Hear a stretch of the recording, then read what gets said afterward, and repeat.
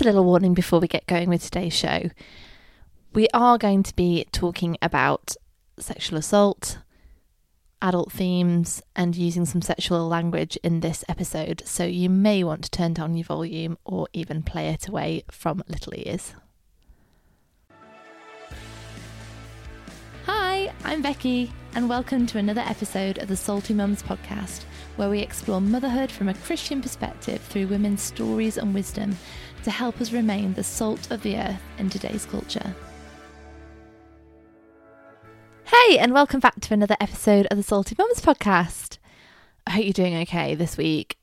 I have heard a lot of mums refer to the term end of termitis this last week, and if that is a real thing, we have definitely got it in our house. Everyone's emotional, everyone's overtired, and everyone is very much looking forward to some slower mornings, not having to be out the house by 9 every morning, including weekends.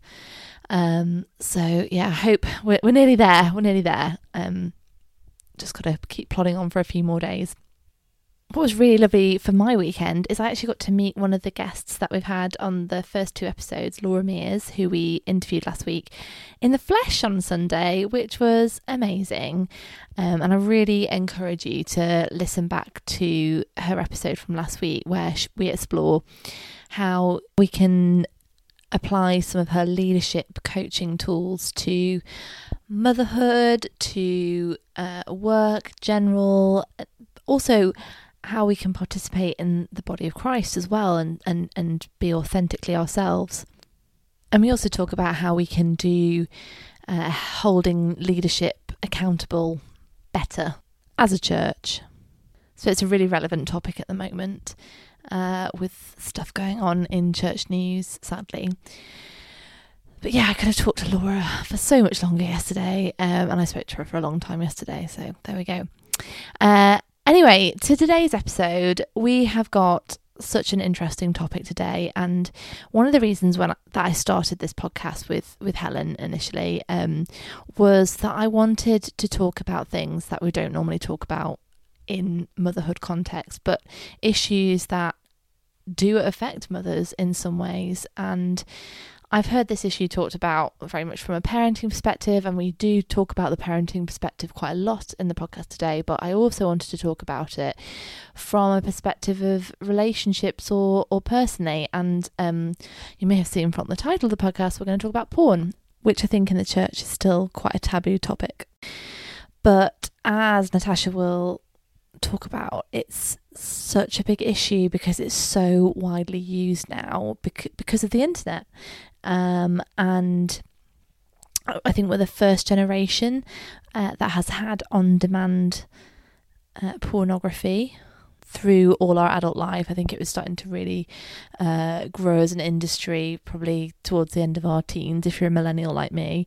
So we're only really just starting to see the impact of having so much porn on our laptops or tablets, and the impact of that on young people and on relationships and on addiction and all these things. And I think it's just a really important topic. So here is today's episode.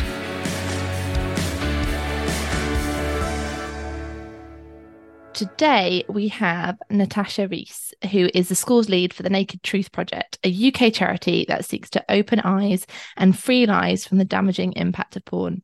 She's a member of the church I go to, and I know she'll be particularly great about talking about this from a youth perspective, as we're fellow members of the youth team. Hi, Natasha. Hi, Becky. So, Natasha, tell us a little bit about yourself. Yep. So I'm Natasha. I'm the schools lead for the Naked Truth Project. I am 30 years old, in case that some people would like to know how old you are. 30 if I'm in school. So someone's the question, how old are you? And I'm 30. They find that helpful. That's okay. I am married to a lovely guy called Alan. We don't have any kids, so I'm not a parent. So I'm conscious we're going to be chatting about some parenting things as we go on. I'm not a parent, so full disclosure on that just right now. I'm not a mum. But I do a lot of youth work. I've been a youth worker for the last kind of 7 years. So yeah, really passionate about young people in particular and helping them to live their best lives, basically. Yeah, I've been working for the Naked Truth Project for 5 years, and the charity is 10 years old. So I've been there kind of for half its life. Oh, so it's quite new then. Yes, yeah. Quite small. There's maybe kind of like five of us who are salaried and a lot more volunteers. Yeah, so still relatively kind of baby in terms of kind of the wider charity space. People who've been around for a long time. Awesome. Thanks, Natasha. Why this field of work? It's such a great question, and I get it asked a lot. People are like, you're at a kind of a nice dinner or something. I'm like, oh, well, what do you do? And you're like, oh, okay, right. How what level of detail do I go into here? I work for a porn charity. People have a lot of questions about that, which is completely fair enough. The full kind of unedited reason is actually a little bit sad, I'm afraid. So apologies if this is triggering for some people. But the reason that I work in this space, well, I didn't always do this work. I used to work in insurance, and while I was there, I was sexually assaulted by a colleague.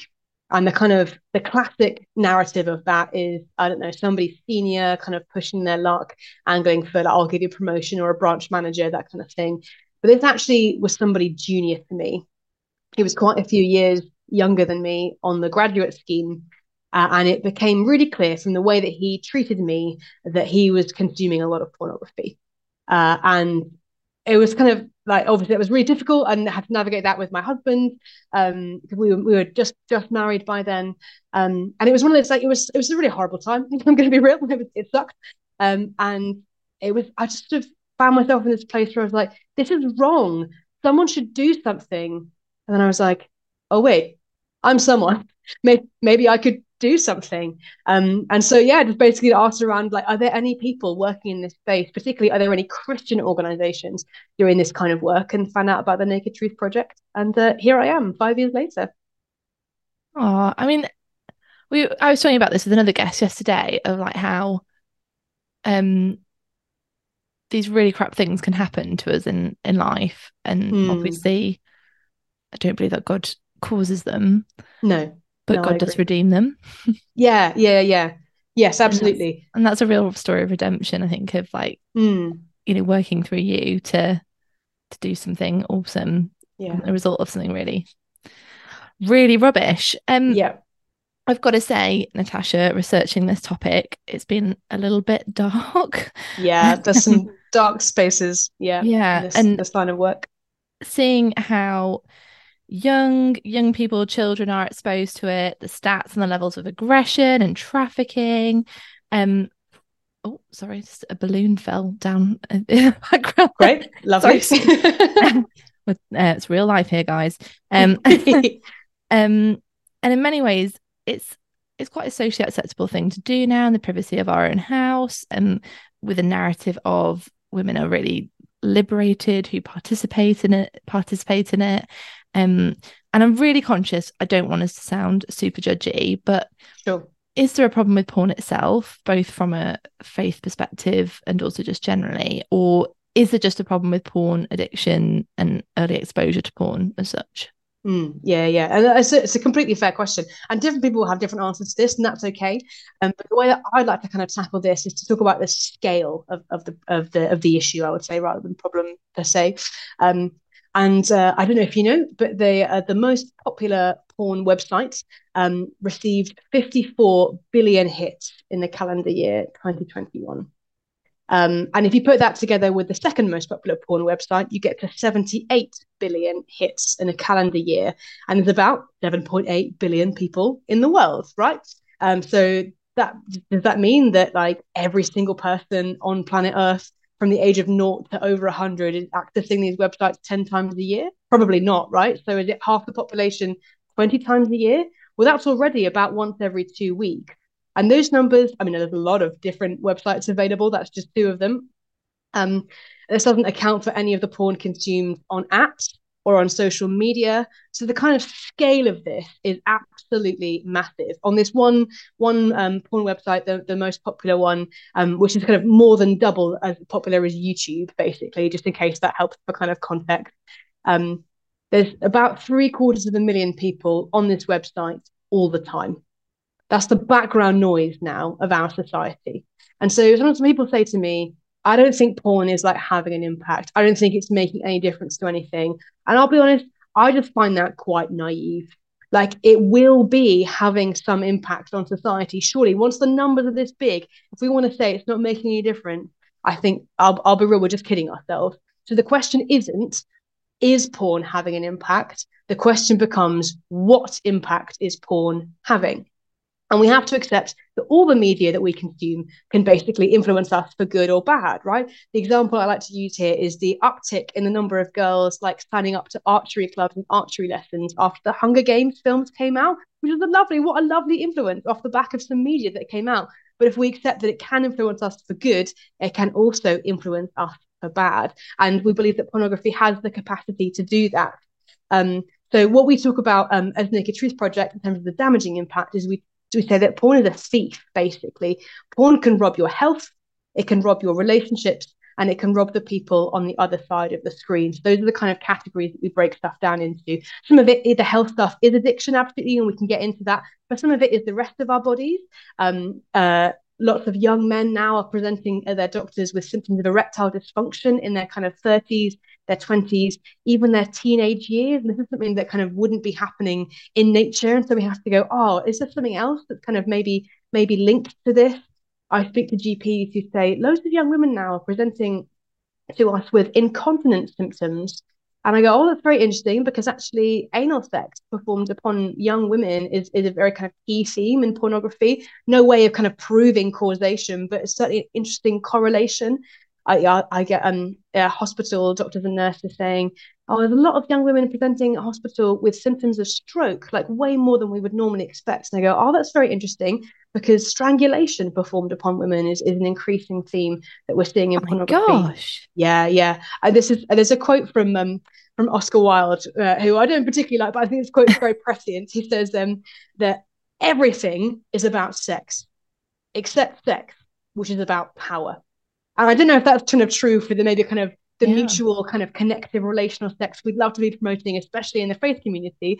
But it's certainly true for the kind of sex that we see in pornography. Actually, some of these acts, things like strangulation or like spitting in someone's mouth, actually, that's got nothing to do with sex anymore. It's not sexy. It's just about power. It's about dominance and control. And maybe people don't think that's a problem. That's okay. They're allowed to think that. But I think that is a problem, actually. And I don't want to be encouraging that kind of mindset when it comes to our sexual relationships. I think we can do better than that. And that's all quite kind of activisty. I think in terms No, of that. I think it's campaign. I think it's really important, and I think particularly as a mother of boys, Mm. and knowing that much more of the aggression in porn is shown towards women. Yeah. I'm very conscious of that. Yeah. And on our last season of the podcast, we talked to Natalie Collins about domestic abuse, and she was saying about how, you know, this sort of model in society of that is more subversive now. I think, like in the past, it was much more clear that women weren't as equal to men, whereas I think it's a much more subversive message of men still have power over women in different ways, and I'm sure porn is probably a huge contributor to that. I think so. I think that's particularly prescient because, I mean, you mentioned kind of about, the women in it are kind of empowered and liberated and that sort of thing. And so I think that makes it particularly transgressive, is that actually sex work is presented as being very empowering for women. And yet within it, the women don't have the power.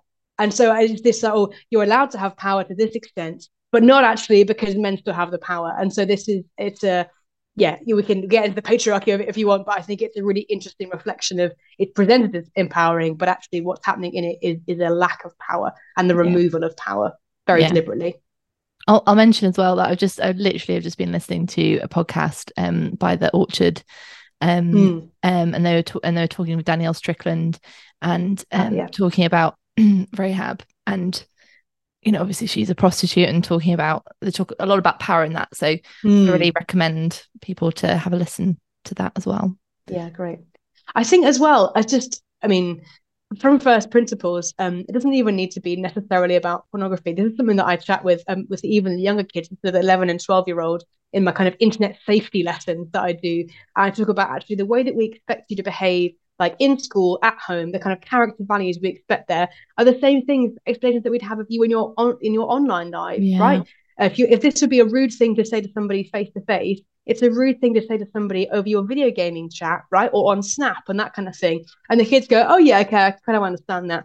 But actually, sometimes I think we as adults need to kind of hear that message too, because that has to work both ways, right? If you think it would be weird to watch two strangers having sex in real life, why is it okay if there's a screen in the way?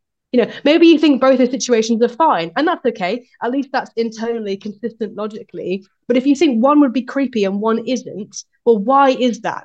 We need to interrogate this. If this is okay for us to do online but not offline, we just need to do some more kind of work and some more thinking about that, I think, because so we want to be people of integrity, we want to be people of authenticity, and so our online and offline behaviors matching up, I think, is a really key part of that. Yeah, that's really helpful. Thank you.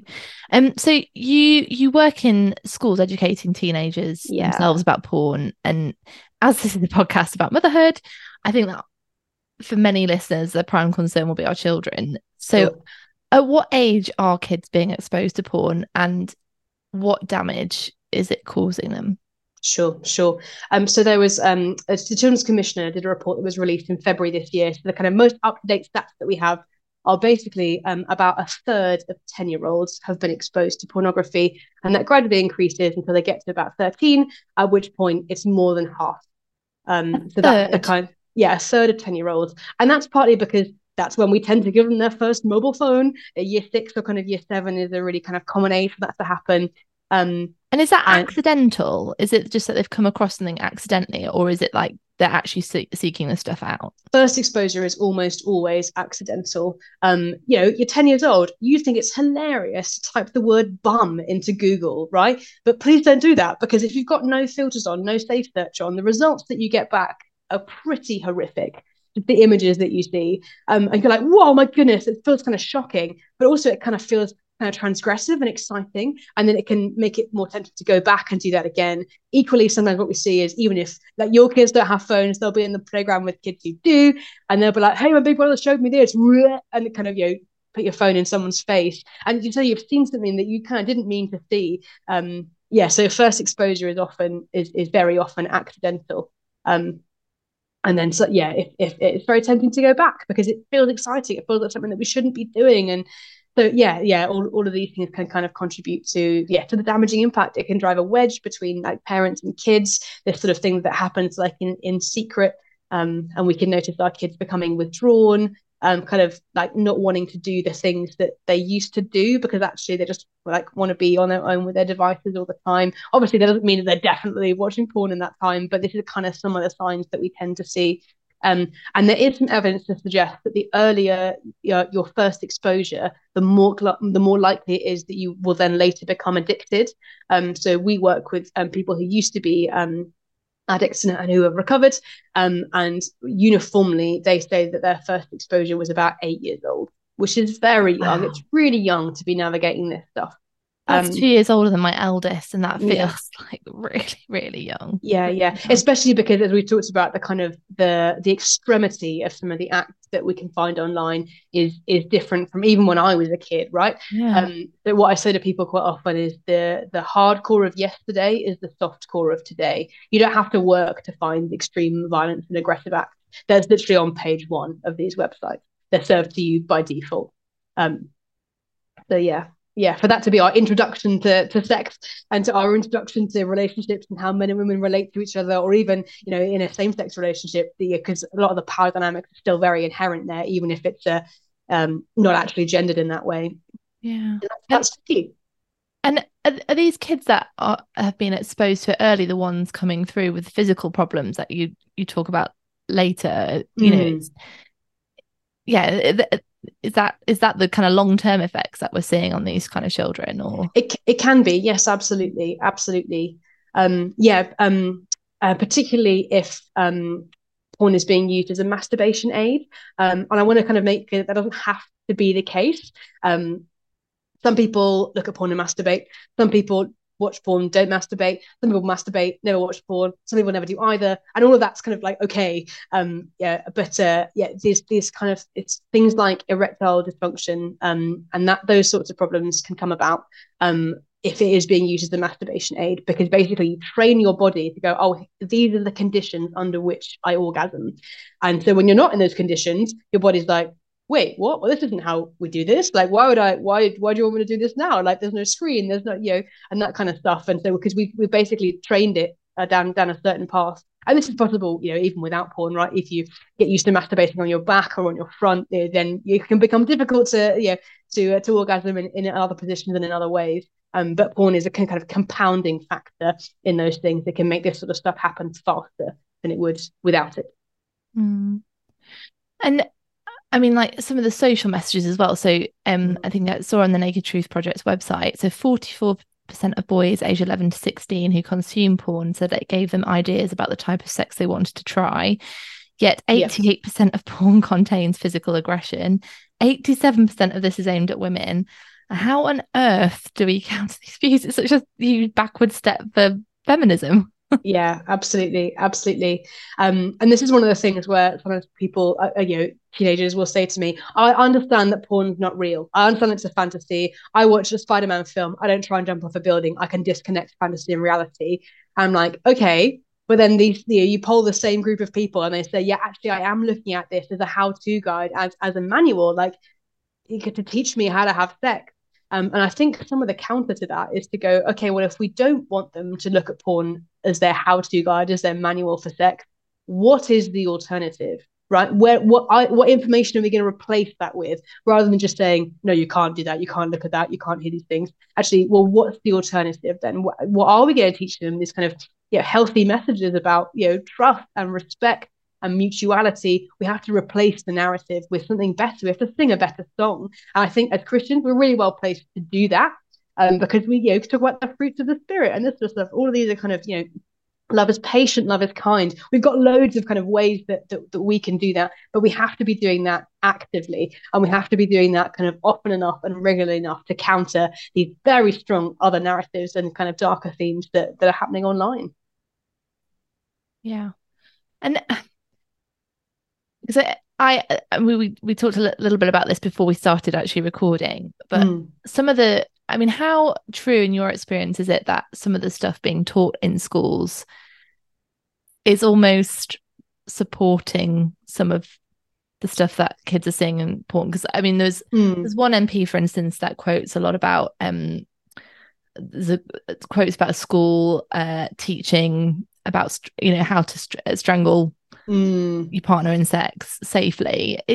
Is that what's happening in schools, or I'll be real, I've never seen that. I've not come across that. And as I say, I've been working in this space for 5 years. It doesn't mean it's not happening, but I'll say that I've never seen it. I think what schools can find tricky is when they sort of feel like they have to kind of both sides the argument. And that's why I think our position as an anti-porn organization basically is quite helpful, because we don't have to both sides of them. We go, this is our position. You don't have to agree. That's up to you. But we're going to ask that you listen to us, kind of explaining why we think it's so damaging. And that can provide actually a much clearer narrative for the young people, rather than their teacher having to be like, but maybe there is ethical porn and maybe some women are liberated. And that's the kind of stuff that I think can get confusing. So yes, does that sort of answer your question? Yeah, it does, definitely. Yeah. And are the teenagers that you're working with usually quite receptive, or are they? Tend to be, yeah. Our sessions are designed that they start off like kind of very jokey, like, haha, isn't this hilarious? Maybe we feel a bit awkward. This is a weird thing to be talking about in school. And then kind of gradually they get more and more serious as we kind of talk about, addiction and erectile dysfunction, through to actually kind of your relationship breakdown, and then kind of the links between pornography and the human trafficking industry, which obviously isn't all of pornography, but it is some, and we need to be real about that. So it kind of gets more and more serious. And I think, teachers are really grateful for it as well, because like I mentioned before, like if we're not doing it, they've got to do it, or parents have got to do it, and at the moment teachers don't want to do it. Sometimes it's not appropriate for them to do it. Parents don't want to do it. It's really hard to talk to your kids about porn. Oh my goodness, it's so difficult. It's possible, but it's hard. And so if we want to kind of be giving these helpful kind of healthy messages, where is that coming from? I think there is also real value in the fact that we are external, right? So they're never going to see us again. They can ask those questions that they don't want to ask their parents, their teachers, or like even Google, because I'm not going to judge them. I don't have to take the next lesson for geography. Like they can ask that stuff, and then I can bounce, and they don't have to worry about what I think of them ever again. So I think there is value in getting like a crazy external person to come and kind of break down this door. I've said the word pornography, and now that kind of makes it okay to talk about it, to bring some of these things into the light. As both a parent and an ex-teacher, and I was an RE teacher, and RE teachers always seem to be asked to do like some of the sex education stuff. Yeah. Because they're like, oh, they've talked about difficult things and ethical issues, therefore you can do this. Or science teachers, those are the two options. Yeah. The science teachers get away with the kind of more biological bit. Yeah, exactly. Yeah. RE teachers have to do the like all the emotional stuff. Yeah. Yeah. And I remember standing age 22 in front of a class of year 10 kids, and it felt awkward. So yeah, I get it. And I'm now at the stage where my boys are starting to ask some questions. Like we've had the how do babies come out? And I've had to really find something deep within to talk about that in a way that, because I think our generation weren't taught to necessarily very honestly about it. It was kind of like, oh, absolutely. Well, stork brings a baby, or yeah, absolutely. And so this is, I think we talk about this kind of in our kind of sex ed spaces about like we're pioneers basically. No one taught us how to do this. We're like, this brand new. This is like, entrepreneur style stuff, because no one's ever done this well before. So we're just kind of figuring that out. It's such a new like profession, and it has so much potential. But yeah, I wasn't taught well, I'll be real. So like, where is that going to come from? If we want to kind of be modeling some of this stuff, what does good look like? And I think we've got to channel our uncomfortableness into like learning what actually, or thinking about actually what danger our children are in if we don't talk honestly about this for their future. And I also wanted to talk about sexting and sharing images, because again, as an ex-teacher, I saw some pupils get seriously close to legal ramifications for this, and I'm not sure a lot of parents are aware of what can happen if their 14-year-old boy is sharing an image of a 13-year-old girl. Yeah, for sure. So the law, in case it helps us to have a little reminder about UK law on this, is that if you are under 18, it is illegal for anyone to take or have a sexual photo of you, even if that is a selfie. So I think it's helpful just to know what the law is. And I am always surprised about how many teenagers haven't been told this bit of the law. I think that's quite an important bit of the law. And I like that you use the term sexting rather than sending nudes. Teenagers tend to use the term sending nudes, but I don't find that very helpful, because that implies that there needs to be nudity, right? But something can be sexual and not be naked, right? So because nudity isn't inherently linked to sexuality. Those are two separate things. They can be linked, and they often are, but not always, not by default. So yeah, I think sexting is a better term to use for that reason. And this helps them to think about, okay, well, why was that taken? If the reason that photo or whatever it is exists was to turn somebody on, then that could be said to make it sexual. And so that kind of comes under this criteria. And the police are very interested in these sorts of cases, and we have to be real about that. They are most interested, though, in investigating kind of if it has been sent on to like big groups of people, right? So if it's been posted on TikTok or Twitter, then that's their kind of main point of interest, because unfortunately this is how it gets in the hands of some really unpleasant people. So that's their main focus. They'll also check out if it's not like if it's to do with kind of grooming and that kind of stuff, because that's obviously very bad, and that's why the law has actually changed relatively recently, to that even if it's a selfie, because horrible people were saying, oh, but I didn't take the photo, the young person took it of themselves, therefore there must be consent and this isn't illegal. So they updated the law basically to reflect kind of self-generated sexual abuse imagery. And there's amazing tools out there. Childline have got this fantastic piece of kit called Report Remove, which is basically like a sort of reverse image search. And if you go onto that, you put your date of birth, you say, here is the photo that has got out of hand.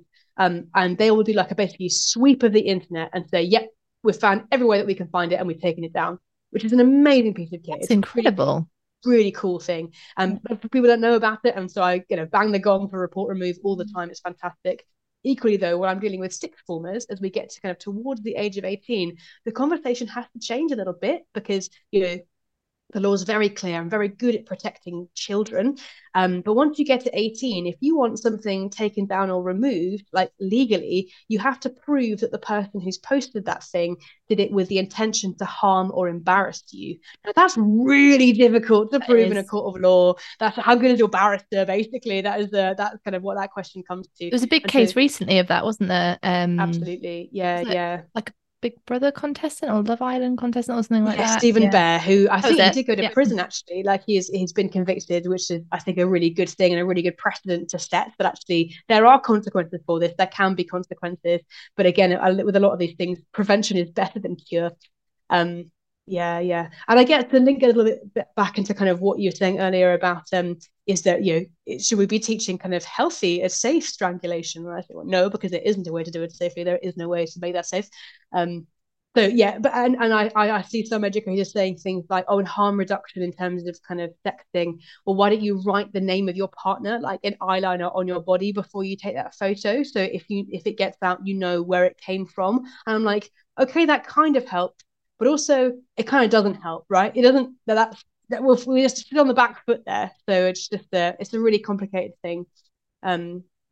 So one of the activities that we do with young people is we give them some kind of example kind of images of like mannequins and stuff that we've dressed up to kind of like be in underwear or swimwear and that kind of thing. And we chat to young people about, is this appropriate to send to one person? Is it appropriate just to post on your Insta, or is it never appropriate to send? And I think that kind of activity is actually much more helpful than never do anything ever, because actually for a lot of young people this is now part of a relationship. This is default, and we can go, actually I don't want that to be true for our young people, and we can have this conversation.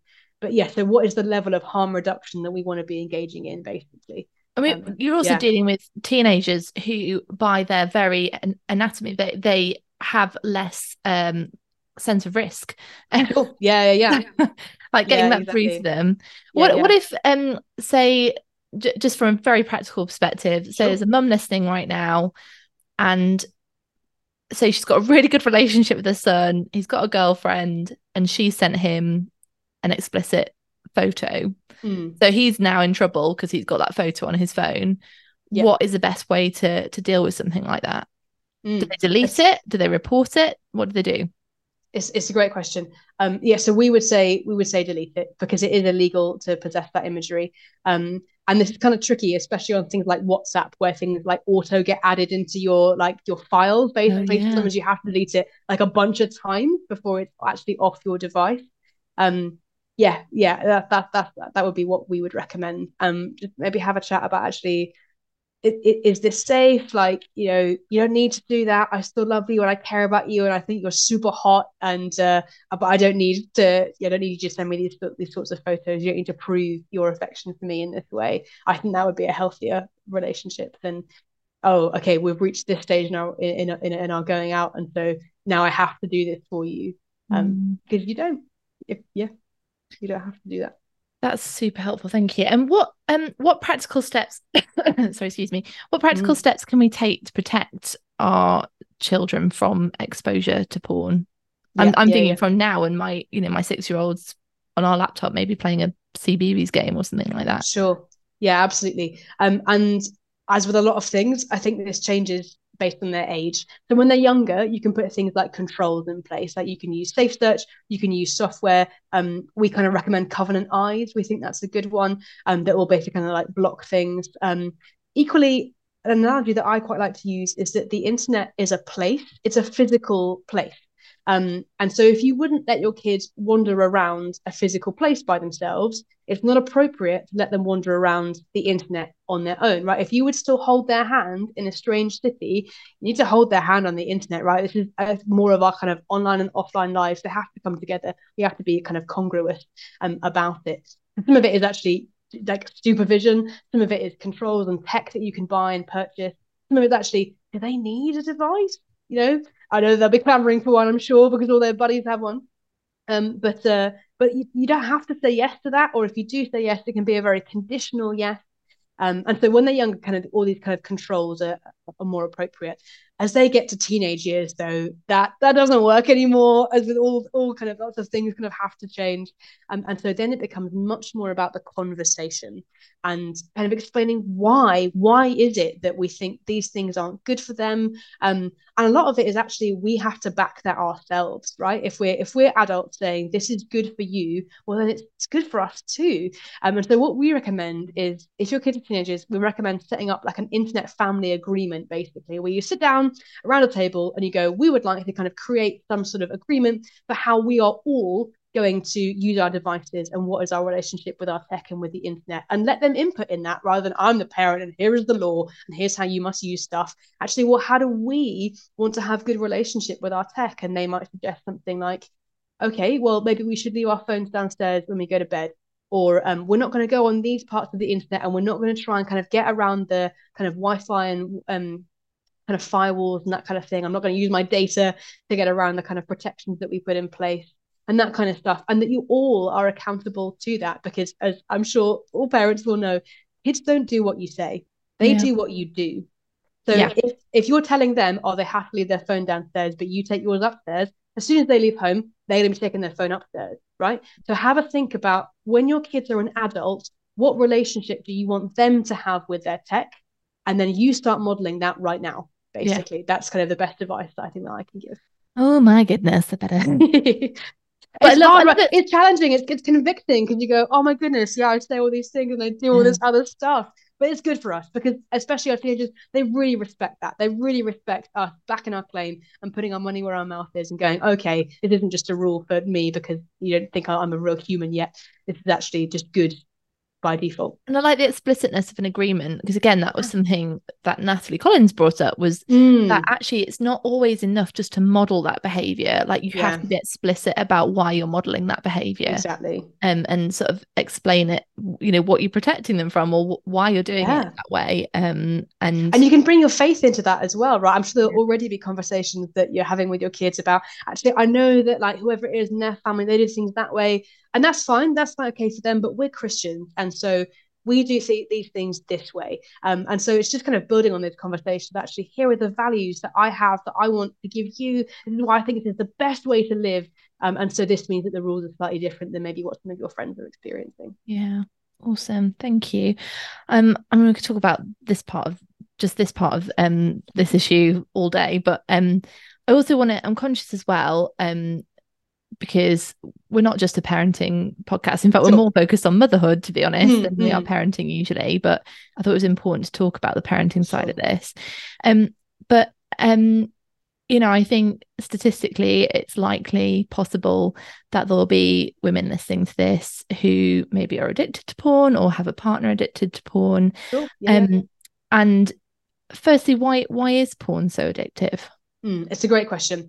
And the reason that porn is so addictive is because it's what we call in the business a supranormal stimulus. It's kind of to the extremity of the act that you might see, and the kind of number of different sexual partners that your brain thinks you have access to in a short time is more than you would ever expect to encounter in nature, right? We're evolutionarily not designed to cope with this kind of level of extremity and level of novelty. And so our brains react appropriately, right? They release the appropriate level of dopamine for this like crazy, overwhelming experience. Oh my goodness.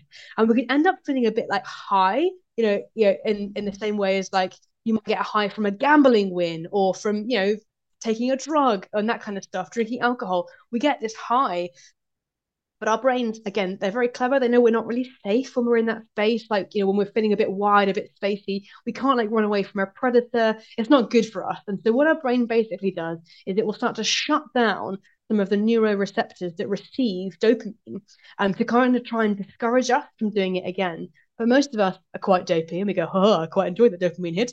I'll watch porn again." And so we do it again, expecting the same high, but it doesn't happen because some of our neuroreceptors have been shut down. We go, oh, that's a bit weird. Maybe I'll try again. And I'll try again. And hang on, what if I end up watching some kind of darker stuff? Or what if I watch it more often? Maybe that will be the high that I got that first time. And this is the addiction cycle, is chasing a high that you are physically not able to achieve. And this is recoverable. I want to say this isn't, they don't get switched off forever, but it does require a period of cold turkey, basically. You have to abstain. Yeah. Um, And it's for a certain not, amount of it's, time. if I'm right in understanding this, because I tried to read some of it, the sciencey Mm, stuff, that dopamine hit, it's not like a pleasure, it's like a seeking drive. mm. It's not like endorphins where you Yes, can it's like, not. Yeah. afterwards, or serotonin Mm. where you're like, oh yeah, this is great. It's a high, but it's like a drive, like I need more, I need more. Yeah, yeah, which kind of, yeah, this idea of kind of conquest and power, right? It plays into the kind of themes. The porn industry knows exactly what it's doing, and dopamine's a great hormone. Right? I don't want to slag off dopamine; it's fantastic. It's the hormone that makes us feel like we're good at stuff and we can achieve things. And oh yeah, aren't we brilliant? And so if we're not able to receive that in our brain, we feel crummy, we feel rubbish, we feel like, oh, why have I just done what I've done? Why? Like I'll never be good at anything. And so what's so tempting is to chase that lower way again with another high. It's yeah, it's hard. It's a really hard space to be in. And yeah, there's no shame, no judgment here. Certainly not from me or from us. Like it's the reality of it is hard, and the industry is programmed to get us into that space because that separates us from our resources, right? Whether that's our time or our cash. Right, that's why the industry exists, is to make money, and they make it from our attention, and they make it from our money. So yeah. Absolutely. And what impact can porn addiction have on relationships and also on individuals as well? I think we've covered a little bit of individuals, haven't we? But Yeah, absolutely, absolutely. Yeah, so some of it's kind of health impact. Um, some of it is actually, we're talking about, well, what are the kind of signs of an addiction? How do you know if you are addicted to something, basically? Because people might be like, oh, well, is it or not? And some of the signs are that you stop doing stuff you used to enjoy because you want to prioritize watching porn, or whatever else it is that you might be addicted to. Like actually, yeah, is it getting in the way of kind of you living the life that you previously wanted to live? Um, which again, that has its own kind of social impact. If we're not going out and socializing and we're just staying inside, then that has other ramifications. And from a kind of like marriage, like romantic relationship perspective, that can cause real breakdown. Certainly, if my husband was watching pornography, I would consider that akin to an affair, infidelity, and I would feel betrayed appropriately. A lot of people don't agree, and that's okay, that's fine. But my boundary is where it is, and I think a lot of people do agree, and that's okay to have that boundary there because again, this I don't think there should be any disconnect between our online and our offline lives, right? It doesn't make it different because there's a screen for me. So yeah, that can cause real breakdown and real difficulty in the same way as it might if a partner had an affair. You mentioned that women kind of being addicted to pornography. I'm just using that example there because I'm straight and I'm married to a guy. But actually, 37% of porn consumers are female in the UK. We're slightly behind the kind of global average of 39%. But that's a lot closer to kind of 60-40 than a lot of people think it is. So this is very much not just a male thing. Now, to be absolutely clear, that doesn't mean that 37% of women are watching porn, right? That's a different pie chart. We don't really have very clear stats on that. But of the pie chart of porn consumers, 37% are female in the UK. So just in case, yeah, because a lot of women that I speak to who struggle with this thing think they're the only one. They're like, oh my goodness, I am especially broken, and this is especially shameful for me as a woman because this is a guy thing, and a lot of our kind of other media feeds into that, right? Like even like on sitcoms like Friends, like oh, it's this guy thing, and the church does part in this too. If porn's ever mentioned, and it very often isn't, it's like a guy's weekend away or that kind of thing, which can just add to this kind of layers and layers of shame that especially women can feel. And they don't need to. I don't think that helps us. Shame is not a good motivator for doing anything. And there is help available. You're not the only one. You're not crazy. You're not defunct. You're not secretly a man. Like this is yeah.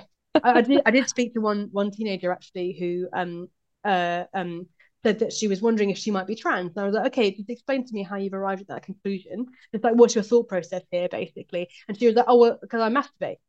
And I was like, Chica, there's so many great reasons to be trans, but that is not one of them. She'd so associated masturbation with maleness that she thought, oh, well, I masturbate, so I must be a guy. And we can just do better than this for our young people. We can do better than this in society. absolutely, So yeah. absolutely. That it just shocks me still that teenagers are still thinking like that. I Yeah, suppose yeah. I assume that teenagers are so much more knowledgeable than when we were, where I confess to getting some of my sex education from watching Sex in the City Sure. Yeah, yeah.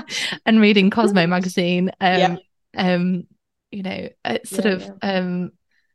and you think they'd know, yeah, there's Mm. so much more out there, and that we are so much more vocal about these I things. That, think they are certainly more, they have more knowledge, absolutely. But in sex ed, basically what we talk about in our lessons is that we talk about knowledge, attitudes, and behavior.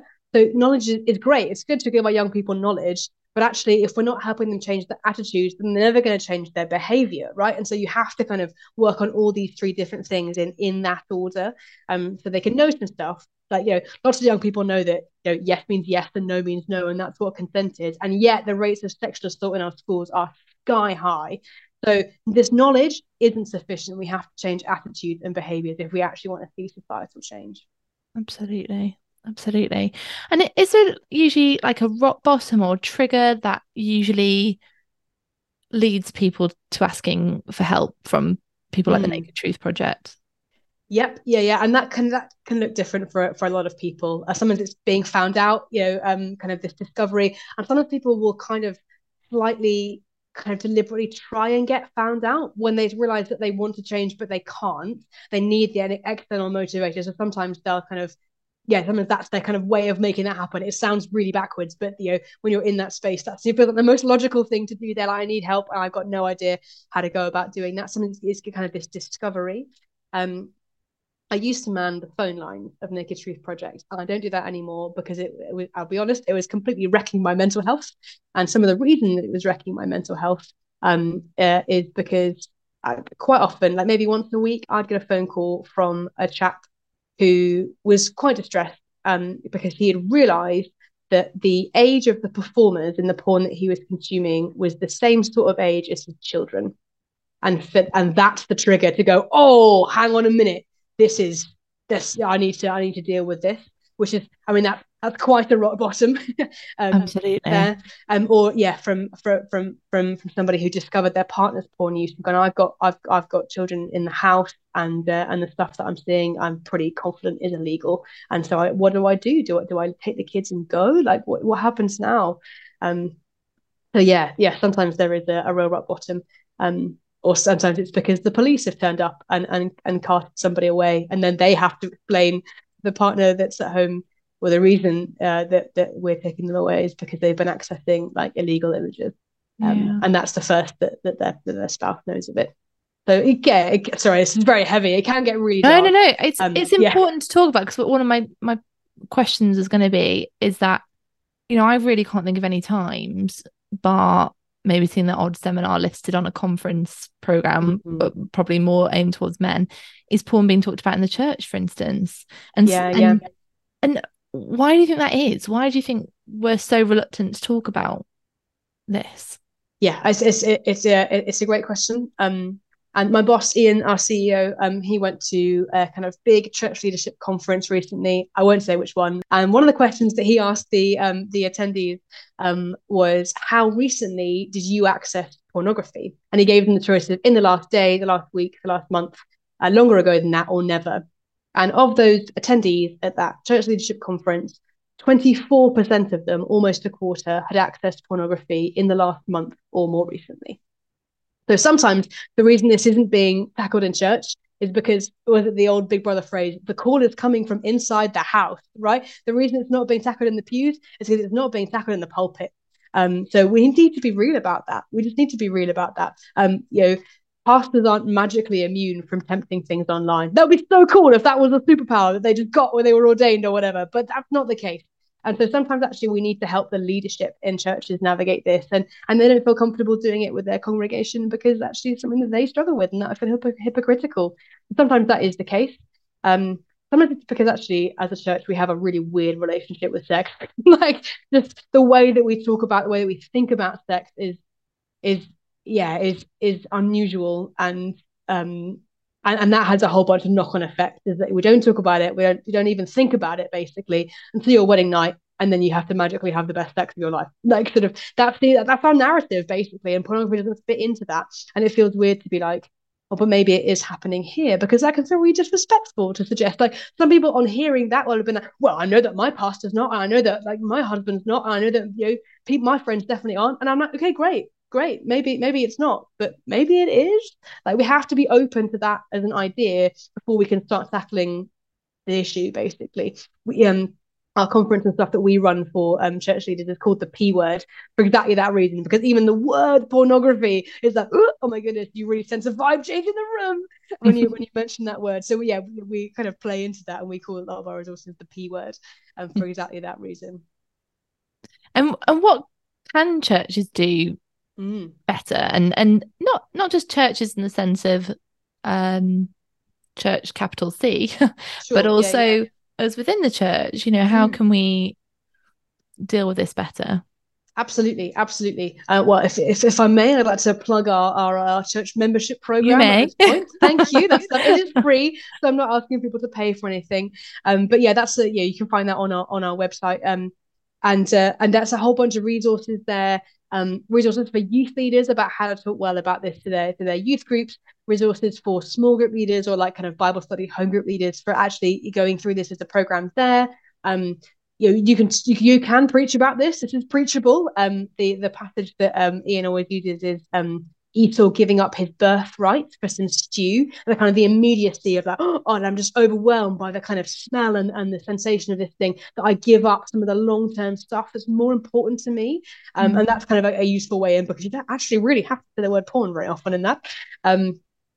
So yeah, there are a whole bunch of different things, and some of it is just actually if someone discloses to you, what do you do with that? If someone says, actually, I'm concerned about my internet usage, or actually, I think I might have broken the law, how are we going to navigate that? How are we going to handle that sort of disclosure? Do we know where to hand them off to?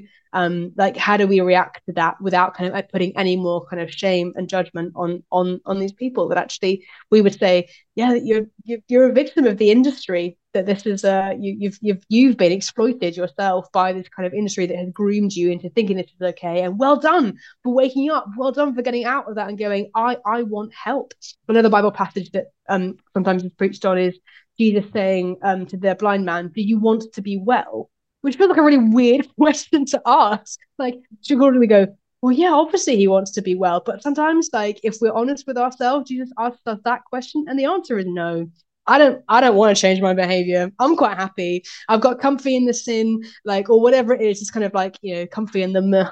And yeah, and I don't want to change my behavior because that feels like a lot of effort, a lot of faff.